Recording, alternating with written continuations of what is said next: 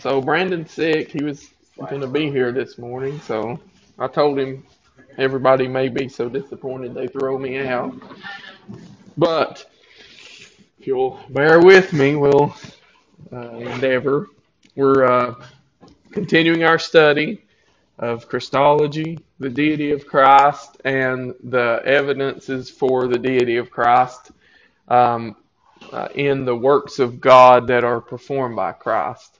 And today we're going to look at the work of judgment. So you can kind of scan those headings and see how it's categorized. This is by no means exhaustive because, as you're probably aware, the Scripture speaks of the judgment of God and the judgment of Christ just over and over and over and over again. So I just tried to do a survey and a summary. Come in, Mrs. Haney, no problem. Come in, Mrs. Haney, Mr. Haney. Welcome back, weary travelers. uh, um,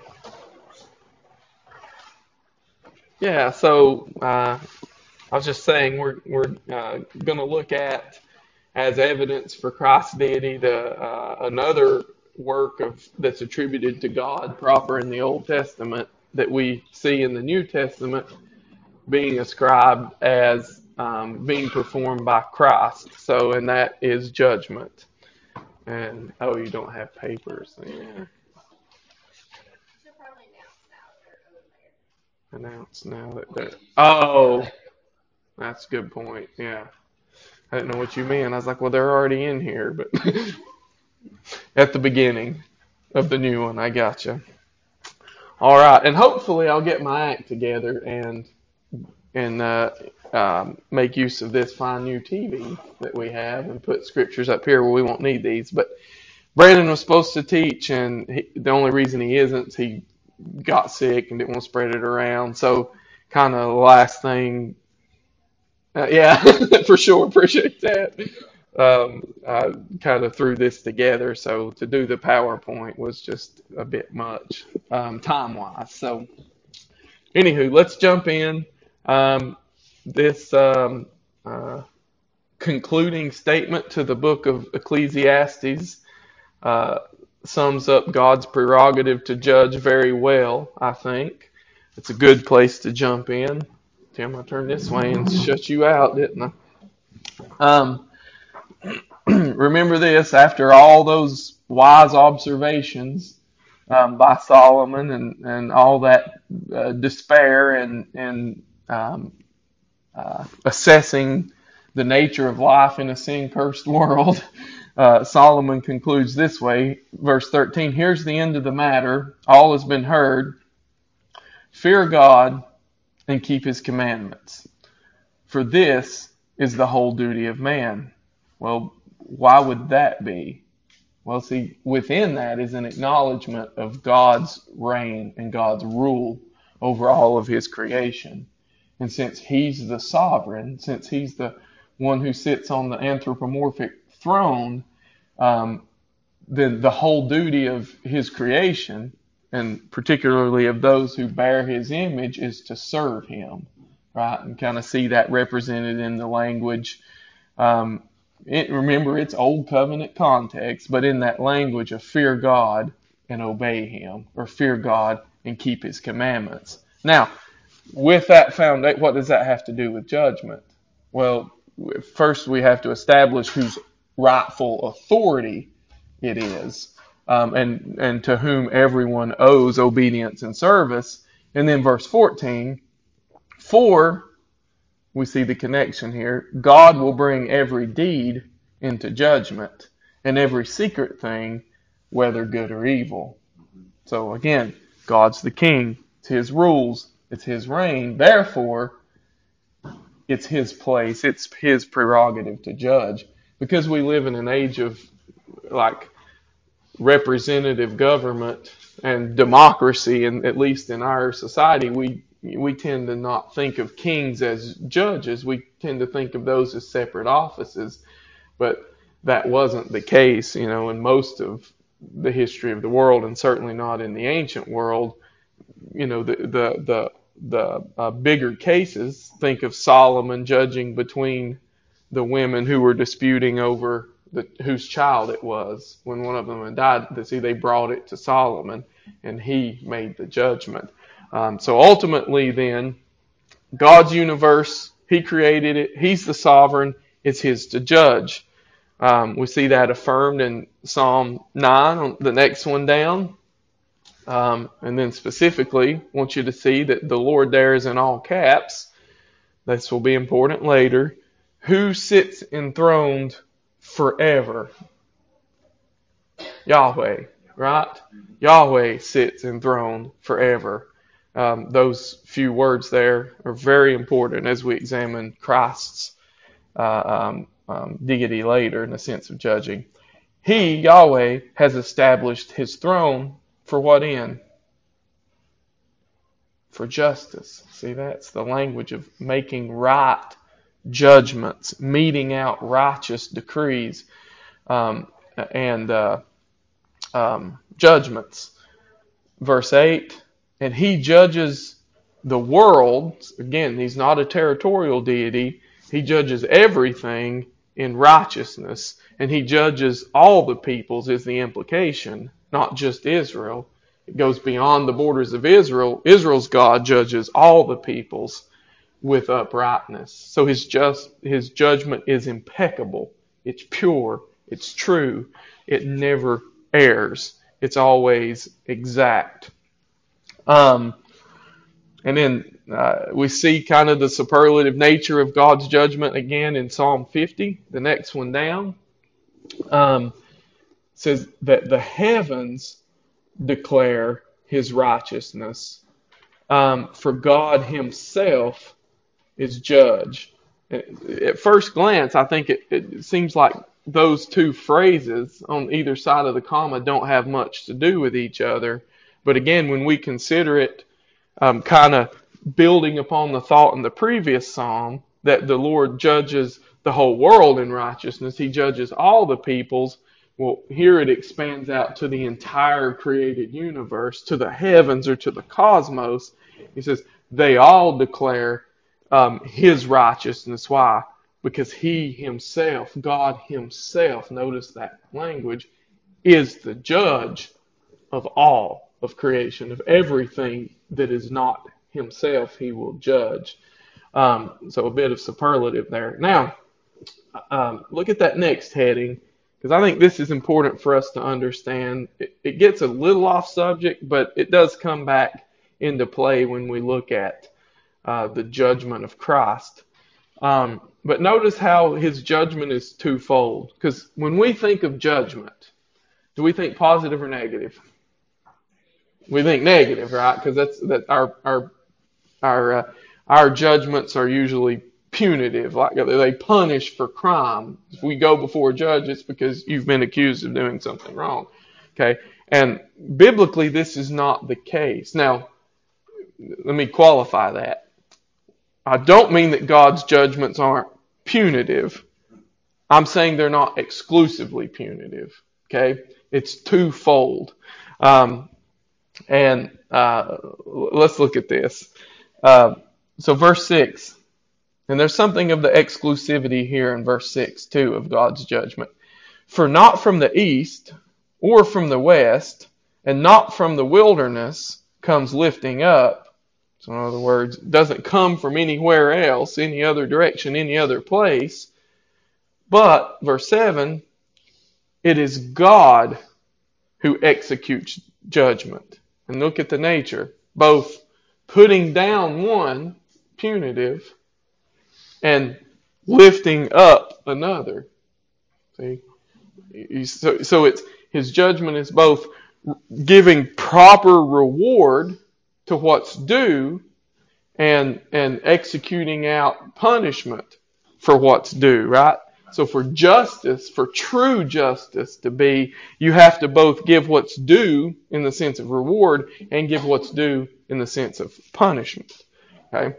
And this is very important to us because when we tend to think of that, where do our minds automatically go? Well, there's no one good, right? So, like when we speak of God rewarding, like we have a conundrum, or apparent at least, a paradox. Like, how can He reward? Well, there is one good. Right. So, yeah, so if God is just, He'll reward the merits of Christ and upon all those who are joined to Christ and who are in union with Christ. So we need to not just throw off these Old Testament passages and say, well, that was just works righteousness in the Old Testament. No, it wasn't at all. God hasn't changed. But it does create a tension that's only resolved at the cross. Right? When we see God's in His justice, His pure, impeccable justice, does reward positively in judgment. And those who are identified with Christ, who are under the headship of Christ, are rewarded for the merits and righteousness of Christ, not their own. And again, substitution. Anywho, way too long on that. Verse 8. So positive, negative, definitely the negative here. For in the hand of the Lord there is a cup with foaming wine. You remember that from a few weeks ago? I can't even remember if that was in here or something else. Maybe a Wednesday night thing. Might have been a Wednesday night thing. Okay. So that's that imagery of the cup of the wrath of God. That people are forced to drink. And he says, for in the hand of the Lord there is a cup with foaming wine, well mixed, and He pours out from it. And look, all the wicked of the earth shall drain it down to the dregs. And so we see the absolute nature of God's judgment. It's inescapable, and every single ounce of it will be meted out and received. And of course, let me remind you there where what did Christ pray in the garden? Yeah, but nevertheless, not my will, but thy will be done. And if the redemption of your people, me paraphrasing, can't be accomplished any other way, then I'll drink it. And indeed, He did drink it down to the dregs and satisfied God's justice. His judgment was meted out for us on Him. A couple more to see the twofold nature there. Psalm 82:8, arise, O God, judge the earth. And then look, interesting thing, what's the result of that judgment? You shall inherit the nations. You see that? So you speak of God's judgment, you speak of His rule and His reign, and of course you had all those territorial deities in the ancient world and up through even close to the modern times. He's like, no, God's reign is going to extend, and in the exercising of His judgment, there's going to be this positive accrual of the nations to His lordship and under His sovereignty. And of course, this is related to whom were the nations promised as an inheritance in Psalm 2, I think, or Psalm 22, one of those. You remember? To the Messiah, right? Ask of me and I'll give you the nations as an inheritance. Remember how Satan tempted Jesus? That's right. Right? He said, I'll give you the nations if you'll worship me. He knew that was His messianic inheritance. His claim of lordship would be over all peoples, not just the Jews. He said, disobey God as Eve had done and Adam had done, and I'll give you a shortcut to the nations. He said, well, no, His faithfulness was to God. But I just want you to see here, as a side note, who's inheriting the nations? That's good. Arise, O God, right? Judge the earth. And it's small, but I love those little nuances. And look at this. This will certainly come into play later. Ezekiel 34. As for you, my flock, thus says the Lord God, behold, who judges? I. Who's I there? The Lord God. I judge between sheep and sheep, between rams and male goats. So just keep that in mind for later. God's the one who's said to perform that separation. Now, let's look at this idea of a day of judgment briefly. I'm trying to set up all these factors that are necessary, all these aspects of judgment that are necessary to sort of understand the New Testament language that's employed regarding Christ's judgment. So that's why we're going to the specific places we are, albeit briefly. For the Lord of hosts, Yahweh of hosts, has a day against all that is proud and lofty, against all that is lifted up, and it shall be brought low. And that's just a few verses later in the text. So continuing the thought, says the haughtiness of man shall be humbled, and the lofty pride of men shall be brought low, and the Lord alone will be exalted in that day. So two things I want to point out from that verse. One is that, and this is replete in the Old Testament, that there's a day promised. We'll actually talk about that in the sermon this morning somewhat, but there's a day promised in which God is going to vindicate His righteousness. Right? Right now it looks like sin is allowed to persist. Evil men and women are allowed to go on unpunishment, but there's always that promise that God has fixed a day. And when that day comes, the judgment will be inescapable. And everyone will receive what is due. We'll look at that more. But look at the result in the second one, verse 17 there. The result of that judgment is that the haughty and proud will be brought low, and who will be exalted? Yahweh, right? God will be exalted. Who else with God will be exalted? Oh, look in the text. You're jumping ahead. We do that. Yeah, we do that. The Lord alone will be exalted, right? This is very important. This is how the Trinitarian formulations are just inescapable if we want to reconcile all these things. And of course, God's justice and His goodness will be vindicated on that day, and His name will be exalted. Now, let's jump into Jesus. And here I've entitled that Jesus, the executor of judgment.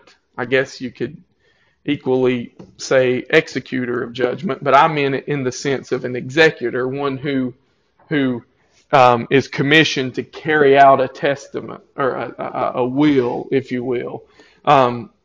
So we're going to see a graduation. Is my premise is that Jesus is the one that's appointed by God proper to be the means of executing His judgment, which even there is hard to assert without saying He shares in the divine essence. Okay, because only one as pure as God Himself could carry out that justice properly, right, and properly establish that righteousness. But it will graduate to where we see Jesus Himself as that same exclusive judge. But let's look at that. Acts 17, this is Paul in Athens. Great text. But he makes this statement. Has tons of implications. The times of ignorance God overlooked. And what he's referring to there is the ignorance of the nations. Remember how before the cross, it would appear, as if I'm understanding it correctly, that Satan had a control over all the nations except Israel.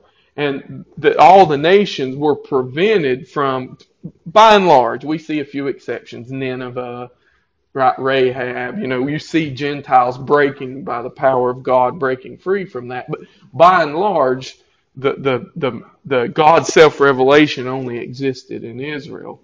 And Paul's telling these Gentiles here that those times of ignorance God overlooked, meaning He allowed them to happen He allowed them to persist for the most part, without destroying these nations in judgment.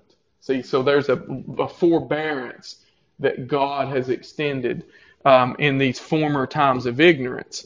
Of course, at the cross, we know that John 12:31, now the ruler of this world is cast out. What does that mean? Right. Now, the one who had the control over the world, over the peoples, over the nations, see, he no longer has that sovereignty to where that the glory of God, the revelation of God, can expand out from the borders of Israel. See, and that's why we see the command go into all the world, proclaim the gospel to every nation, right?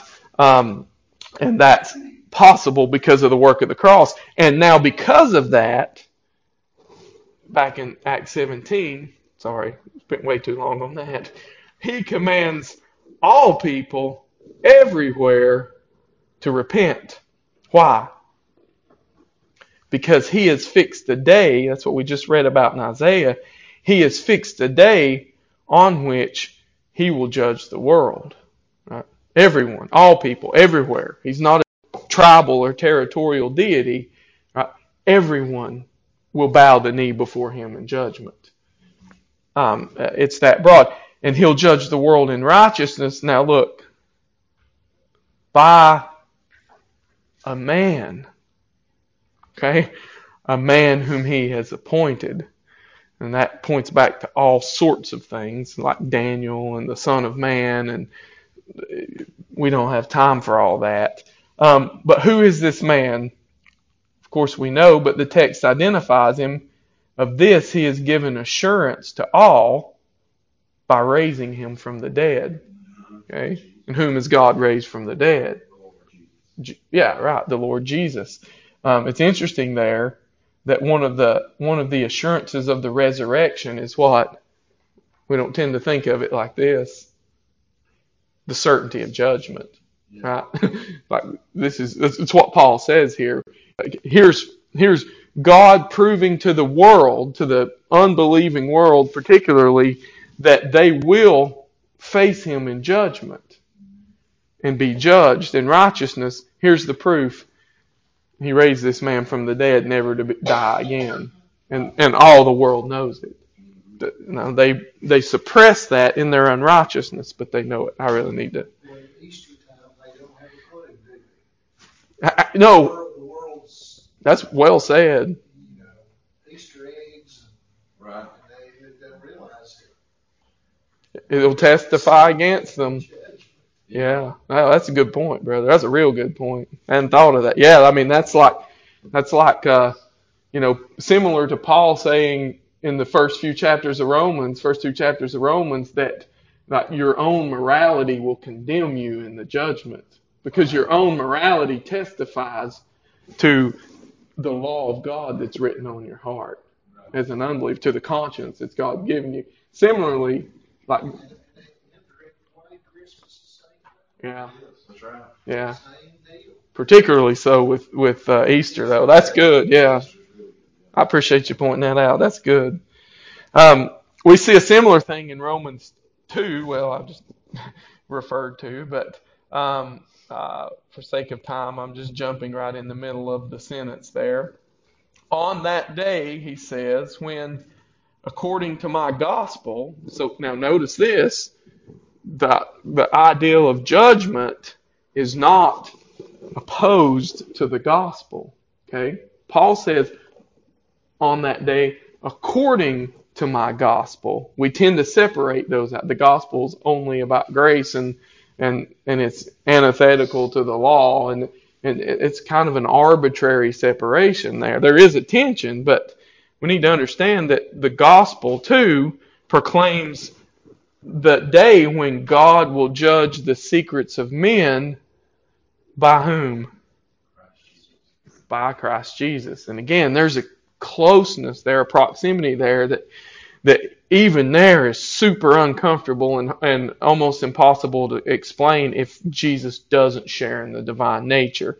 But it isn't explicit, as some of the other things we'll see. Look at the next one that I can't remember who is actually preaching here. if it was Peter or Paul. But it's what they say from Acts 10:42. And he commanded us to preach to the people and to testify that he, no, sorry, we need to define the pronouns or specify them. Who's the he? Who commanded the apostles to preach to the people? Yeah, Jesus, right? Lord Jesus. Because they're apostles. They're sent out. Sent out by who? By whom? By the King. King Jesus. And to testify that he, so then that's Christ Jesus, is the one appointed by God to judge the living and the dead. What does that mean? Well, it's sort of synecdoche for everybody. No one escapes it. Those who are alive at the time of his coming and those who have perished, as we'll see soon.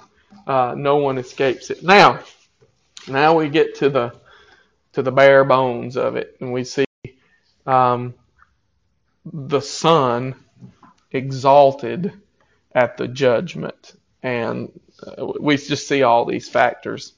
This is Matthew 25, and I'm going to keep referring back to so many of the things that we've read. It's almost mind-blowing to me. When the Son of Man comes in whose glory? His glory, and all the angels with him, then who will sit on whose glorious throne? He will sit, right, on his glorious throne. Who did we see seated on the throne of judgment in the Old Testament? Yahweh, right? And we saw that Yahweh would be exalted in, I can't remember which one that was. Huh? Oh, I mean, I think so. I mean, there are people who separate these out and say, well, then there's this judgment, and this judgment, and this judgment, and this judgment. And that's, I don't see that in Scripture. And we'll see that from the three texts we look at going forward, that my argument is there's that day. Right. In which God will judge the world through Christ Jesus, right? It's one climactic final judgment. Thanks for pointing that out. I forgot that was an issue. I'm sorry. So you guys understand what Tim's, referring to? Like, well, there's the great white throne. Some say there's a great white throne judgment. There's a judgment seat of Christ. And it takes the particular nuanced language of the New Testament and says these are separate judgments, to where you can have a judgment exclusively for the nation of Israel, a judgment where God's justice is vindicated, a judgment for believers where they're rewarded, and just separating all these different aspects out. And you really just have to do some gymnastics, I think, to and it still leaves it wanting, and I think it strips Christ of his glory unintentionally.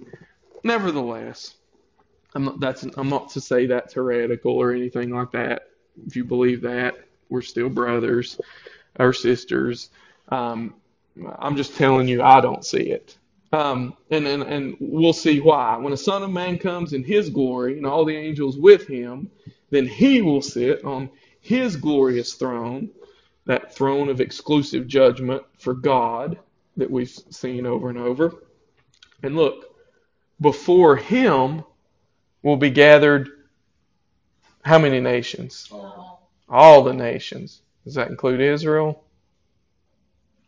Includes everybody. It's all the nations, right? Okay, so all the peoples will be gathered before the Son, the Son of Man, as he sits enthroned as the sovereign who is to judge them all. And what will he do? Now, wait, I got a little thing up here. Oh, yeah, I was pointing back to that Psalm 82:8. Arise, O God, judge the earth, for he shall inherit the nations, right? Showing God's sovereignty over all the nations, that he reigns and rules over all. Here we see Christ being established as the sovereign over all the nations. And now notice this other peculiar language. He will separate people one from another as a shepherd separates the sheep from the goats. Where did we read that before? Ezekiel 34:17, right? Thus says the Lord God, I'll judge between sheep and sheep, between rams and male goats. I mean, don't think that's accidental language, right? There's that, and the point of it, I really probably need to go on, but the point, think about this. What does a shepherd do? Well, he rules over and he reigns over sheep, and he separates out individually, right? Sheep from sheep into classes or categories, and the goats are kept from the sheep, and it's his prerogative to do so because he's the shepherd. God says, I'll separate sheep from sheep in judgment, rams and male goats, etc. Here we see Jesus separating what? Yeah, right? So he's doing that individual separation. Now, Revelation 20. So that would be one judgment to some, and this would be a separate one. I want you to see from the language of these texts, since Tim pointed that out, how that's impossible. But look, Revelation 20. I would argue the same event. Then I saw a great white throne. So some would say, well, see, since that's the white throne, that's different. No, white means like holy, right? Symbolic of a holiness and purity, of a judgment and righteousness. And him who was seated on it, and I think all agree that this is referring to Christ. From his presence, earth and sky fled away, and no place was found for them. And I saw the dead, great and small, standing before the throne, and the books were opened. Then another book was opened, which is the book of life.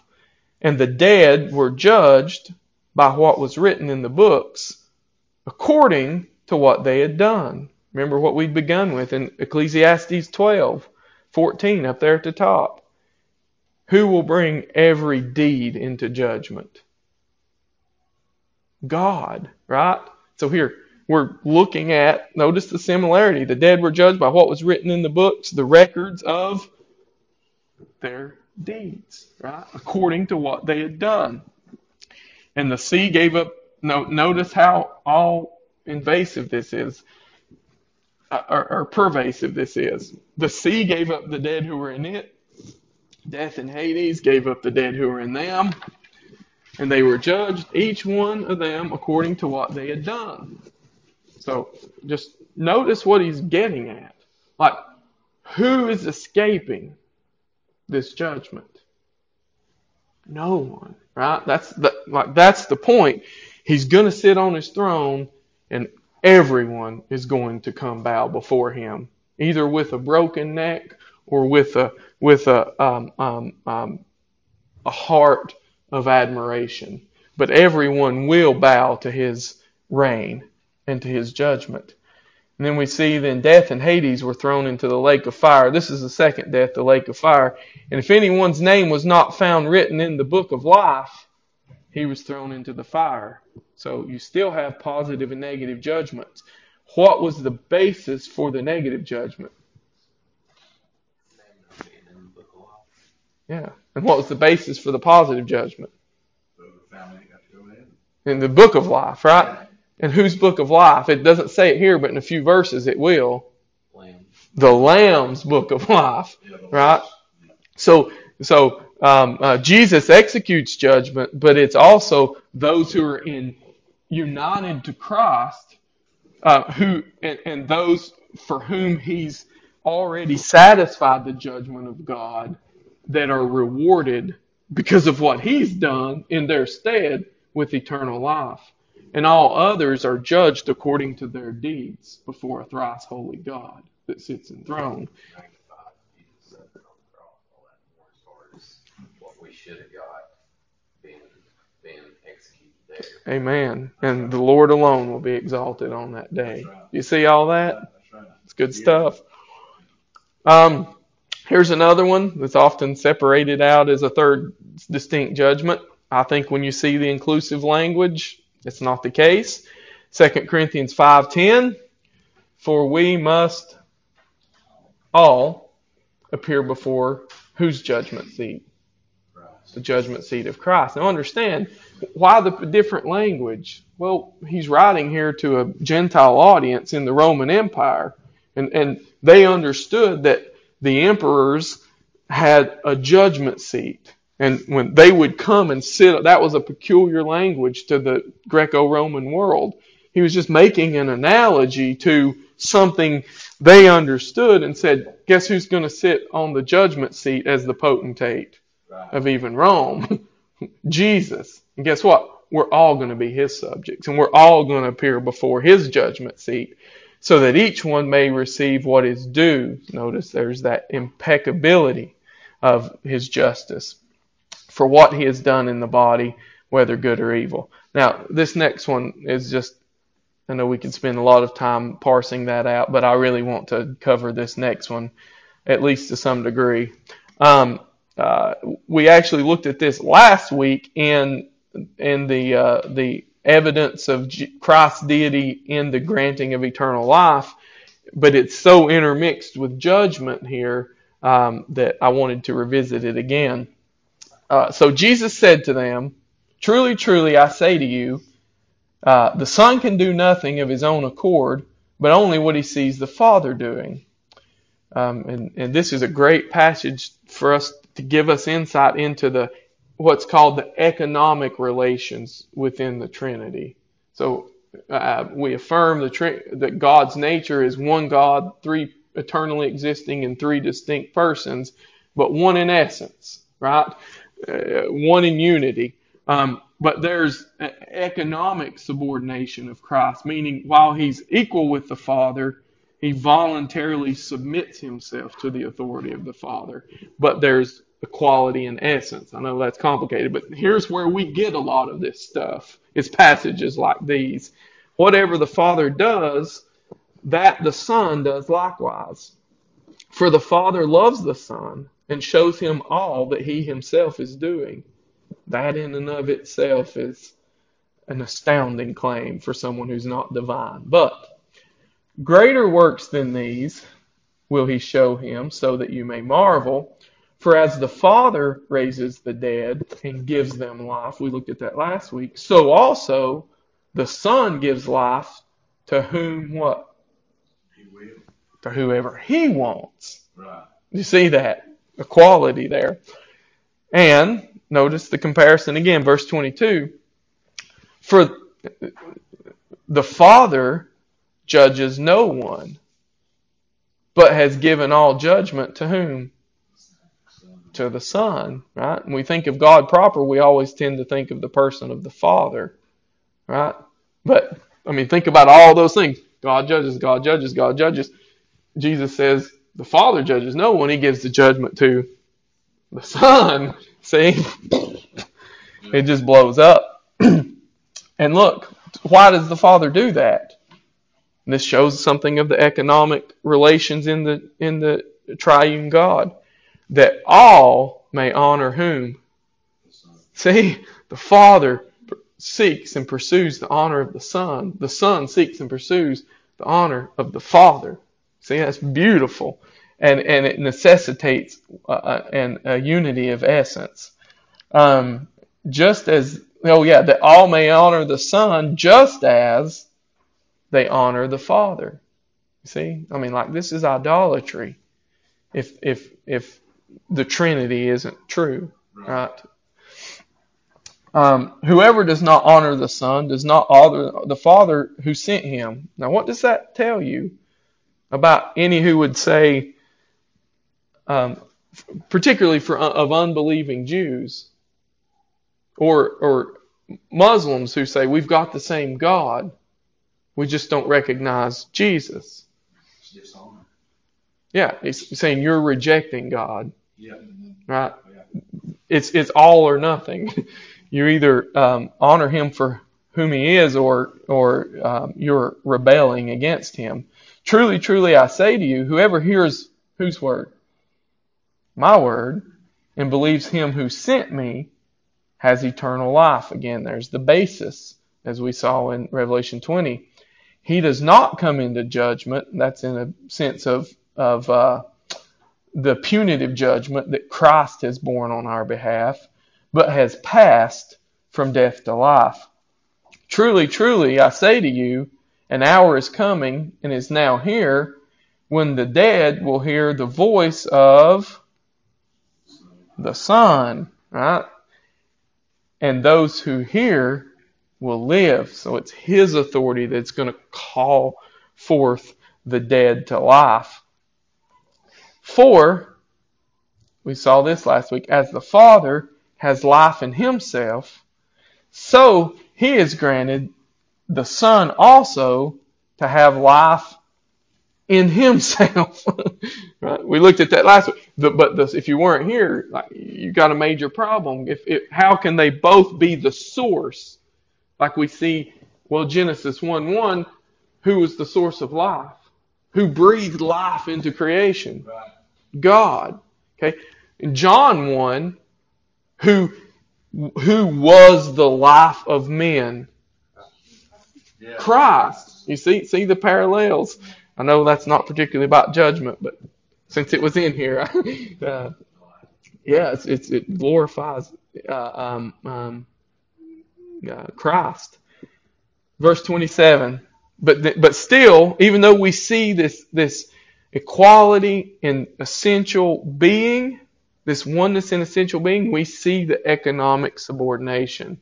This is beautiful, and it's the basis for so much of our proper theology in so many places. 27, and He, the Father, has given Him, the Son, authority to execute judgment. Because, so we said, how can this be? Because He's the Son of Man. Do not, and that's probably that reference to the kingship of Messiah in Daniel's prophecy, the one who would come and tear down the kingdoms of this world and establish the kingdom of God. He says, do not marvel at this, for an hour is coming when all who are in the tombs will hear His voice, the Son of Man. You can see the connection to Revelation 20. And come out, those who have done good, to the resurrection of life. See the twofold nature? Those who have done evil, to the resurrection of judgment. I hear the hordes coming into the hall, but any questions? I know that's some deep stuff, or it is for me. Okay, well, let's pray. Lord, thank you so much for your great grace toward us. We thank you and we marvel, honor your impeccable righteousness. We praise you that you are the judge of all the earth, and that ultimately you have appointed a day in which you'll judge the world through your Son, and everything will be made right. And we, most of all, we, your people, for whom your Son has died and borne the punishment that we deserve, we praise you that you've shown us that grace. Yes.